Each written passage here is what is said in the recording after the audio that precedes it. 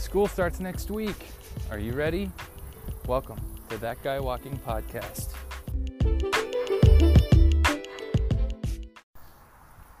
So there's one thing about school that I always found unique, and as a student I sort of dreaded.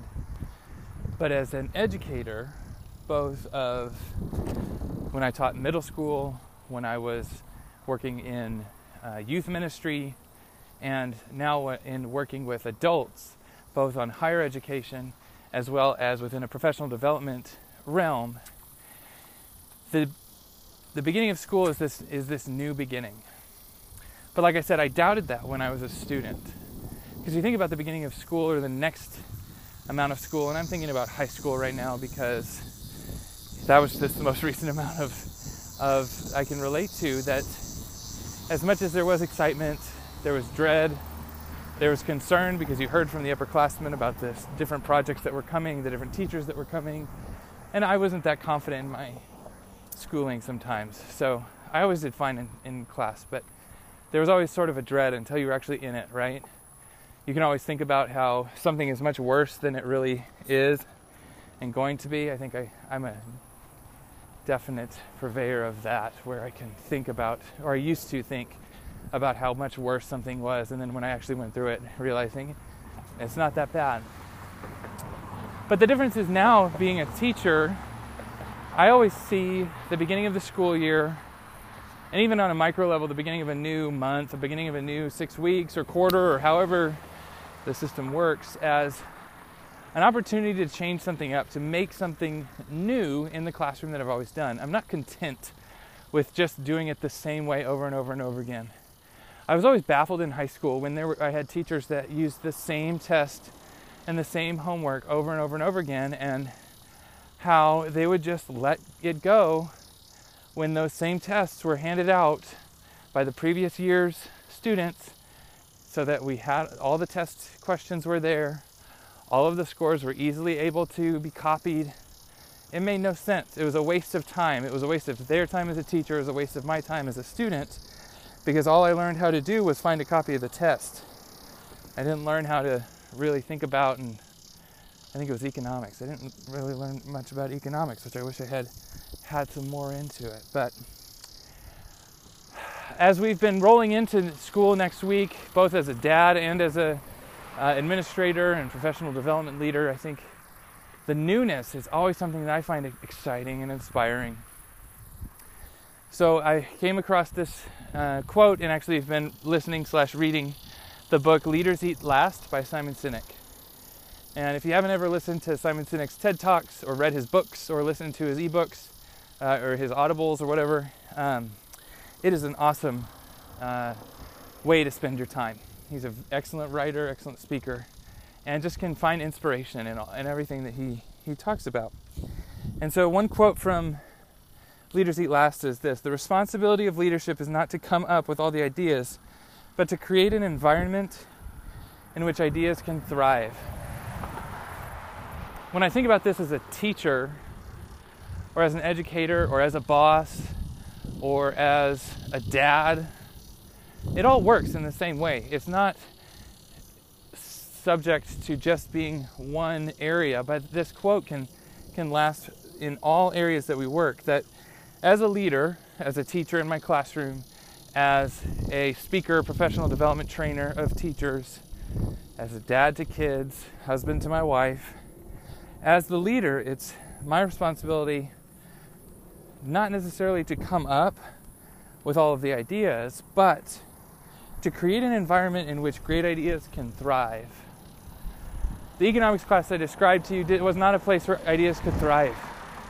It was a place where ideas died, because the one idea was get a copy of the test, and then the ideas were done. There wasn't an opportunity to come up with my own budget or my own ideas about what could happen in the economics, or the economic future, or going through different scenarios of what if this happens, or what if this government falls, or things that have happened now since I graduated high school. And I just wonder about those teachers and those leaders who don't allow for that. We all have different personalities.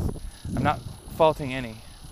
But the people who are so controlling that they can't let the others be creative and have that freedom, it causes so much more damage than it does help. Even though in their mind, as the leader, they're micromanaging, their control is holding on to them. I'll give you an example from the book, from Leaders Eat Last by Simon Sinek. He shares about a company, some sort of assembly line, some sort of factory, manufacturing factory. And in the book, he describes how the initial schedule of events, or how things work, was that workers would come in when the bell rings, they would work on their machines, the bell would ring, it would be break time, some would do various activities, the bell would ring again, they'd go back to their station, they'd work, the bell would ring, lunch would happen, bell would ring again, back to work, so on and so forth. Well, then the company took on new ownership, new management, the bell went away. But the reason it did is because the owner, the leader, asked the question of the people, what needs to change? And a few in the story, and I'm butchering the summary, but he says that some of the workers came and basically said, it feels like I have no freedom, that I'm being micromanaged to the second, that I can't move without getting permission, that you're treating me differently than you would treat the office staff, and that there's trust that the office staff has that the factory staff does not have. And I think about that and apply that into, even my life with my kids. Am I trying to micromanage one over the other in certain areas? Does that happen? I've been really good at trying to catch myself in that, I feel like, and just be really free on not wanting to force them to do anything, but allow them to discover and be excited about what's happening. More importantly, actually not more importantly than my family. My family's the number one thing. They're my everything. But in my profession, in my work, when I think about my students, a lot of times as a trainer, as a speaker and educator, my job is not to tell you what is going on, but ask you the question to help you discover what needs to happen. It's a skill that I've had really to develop and still am developing. I think the more questions that can be asked, the better it is. But I'm not going to know everything. I've accepted that. It feels really good to know the answers to questions that teachers might have. But it feels a lot better when they are able to discover the answer themselves with questions that lead them in that direction. I think the other piece about school starting and allowing for an area of creativity to happen is the response of the leadership of the house, of the parents, and seeing what kids are able to do. I think back to my school experience, and I remember a lot of worksheets. I remember a lot of notes taken. I remember a lot of cramming and tests. Middle school and into high school, I remember binders and binders, and obviously I didn't have the technology that we have today to be able to store notes and do everything online, but I don't remember a lot of projects. I don't remember a lot of experiences outside of 8th grade history when my teacher brought in a replica musket and had permission from the fire department to shoot it off and in the parking lot, and my physics teacher laying on a bed of nails and having a cinderblock broken on his chest by the assistant principal to show the dispersive weight. Now I think about that, and I think about the phrase that I often hear and often heard, I did it this way, so it's good enough for my kid. The funny thing is that we are so ingrained in ourselves and our selfishness that sometimes we forget about the creativity of others and what could happen and the creativity that could come if you allow them to thrive. Remember that, it's like that micromanaging. As a parent, I did it this way, I was successful, I made it, and so it's good enough for my kid. When the reality is that there are opportunities out there, that there are dreams out there, there are technologies out there that didn't exist when I had those same opportunities. And it's detrimental to me as a dad, it's detrimental to me as a boss or as a leader to say, no, it has to be this way because that's the way that I've done it. And I find it really interesting when we get into those situations. As a teacher trainer at different conferences, it's been quite eye-opening to come in contact with teachers who are in districts or in schools that had the reputation, from my mind, of being innovative and having new ideas, and to come and see that these teachers are not being well trained, but they're just left out on an island to make decisions and make plans that they did as it's always been done. I think that's a dangerous phrase and a dangerous place to be in, is we've always done it this way. I think that's a place that can get you stuck very quickly. It's a comfortable place that doesn't allow for growth. I remember growing up, 8, 9, 10, 11, 12, when I was starting to hit those big growth spurts, that I have back problems because my muscles were so tight they weren't able to keep up with what my body was doing, and I had to have a chiropractor work on my back because my muscles were so tight. I was growing faster than my muscles could handle. It's the same thing. If you get stuck in that rut, if you get stuck in that this is the way we've always done it routine, you're going to get sore, you're going to get left behind, and there's nothing that you can do to be able to get out of that except find some sort of a chiropractor that fits my illustration. But a lot of times that's scary, right? And I've talked about that in a few episodes, about the impact of fear, and it's amazing how many tentacles fear does have. Like an octopus, like the Demogorgon in Stranger Things. Those tentacles of fear just reach in so many different places. Like I mentioned at the beginning of this episode, having an expectation of how something's going to be and picturing it to be a lot worse than it actually was. It's that insecurity, that ability to not feel safe, the defensiveness of ending up and having an opportunity of being extra vulnerable. Brene Brown, and she talks about being vulnerable and the fear that comes with that. And I think that when we come back to it and this idea of creativity and letting it thrive, and as a leader, how do you allow that to happen? It's not simply just opening the door and saying, hey, go do whatever you want. But it's saying, this is where I want you to succeed. This is the problem I want you to solve. Maybe this is the amount of tools or resources you have. But you can go and you can get that done and see what you can do, see what you can come up with along the way. The last story I want to share in relation to this is when we tried to implement what's called a 20% project.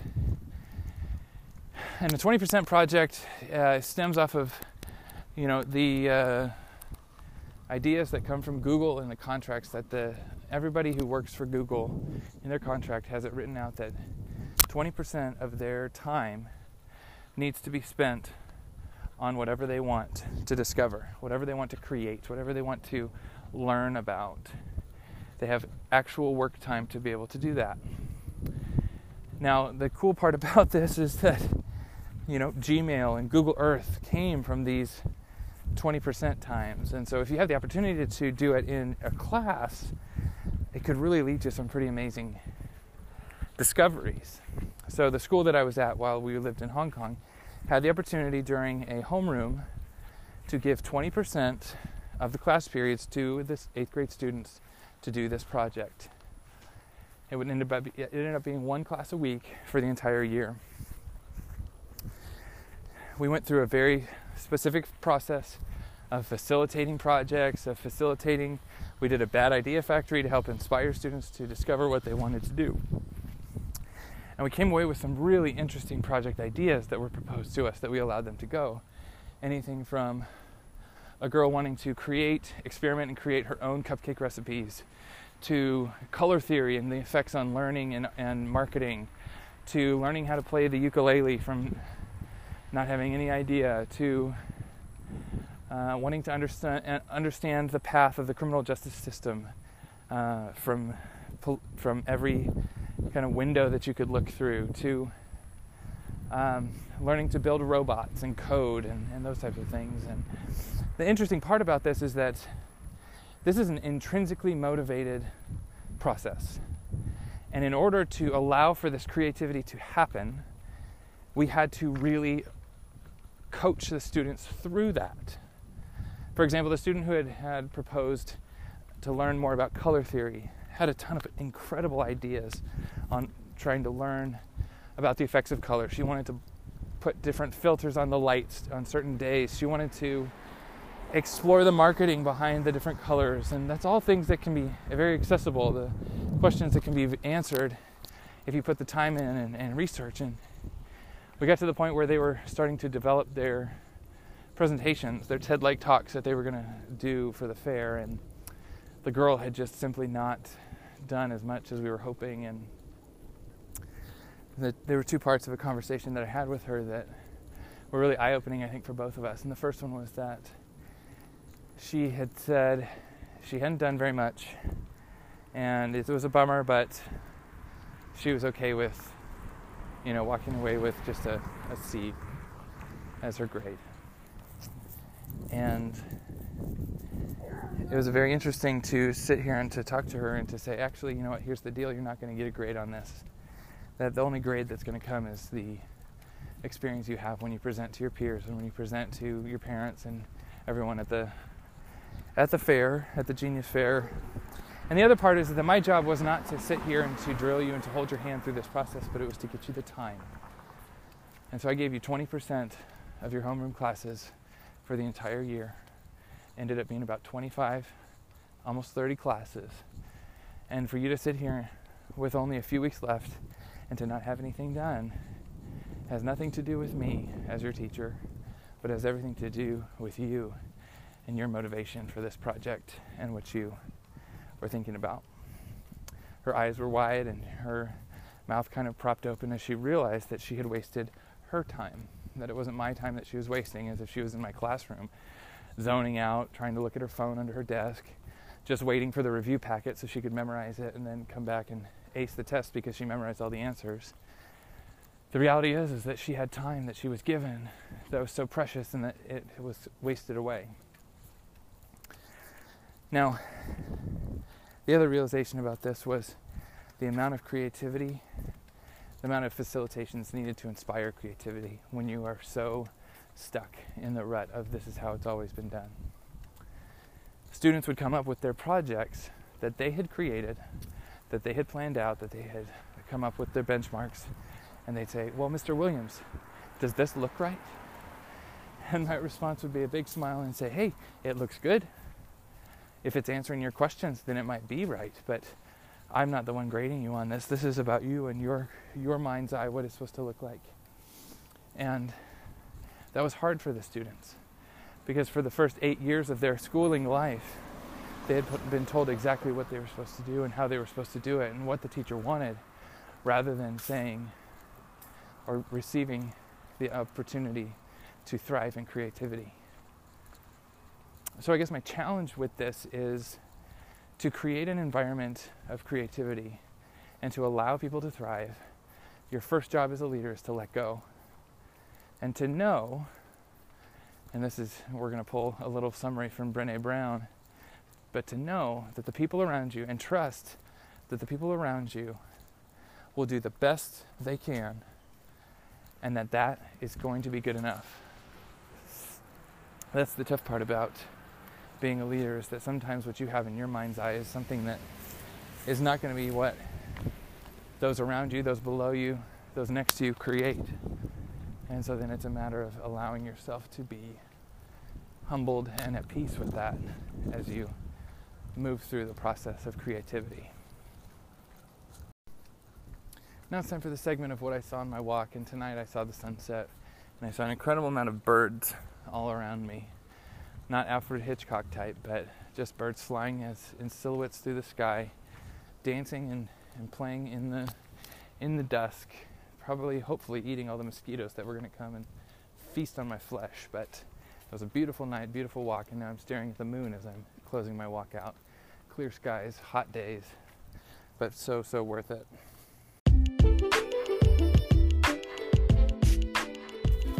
As always, thank you so much for joining me on my walk and for joining the That Guy Walking podcast. If you want to connect, you can reach out on Twitter at Taylor H. Williams, and I look forward to you joining my walk next time. Have a great night.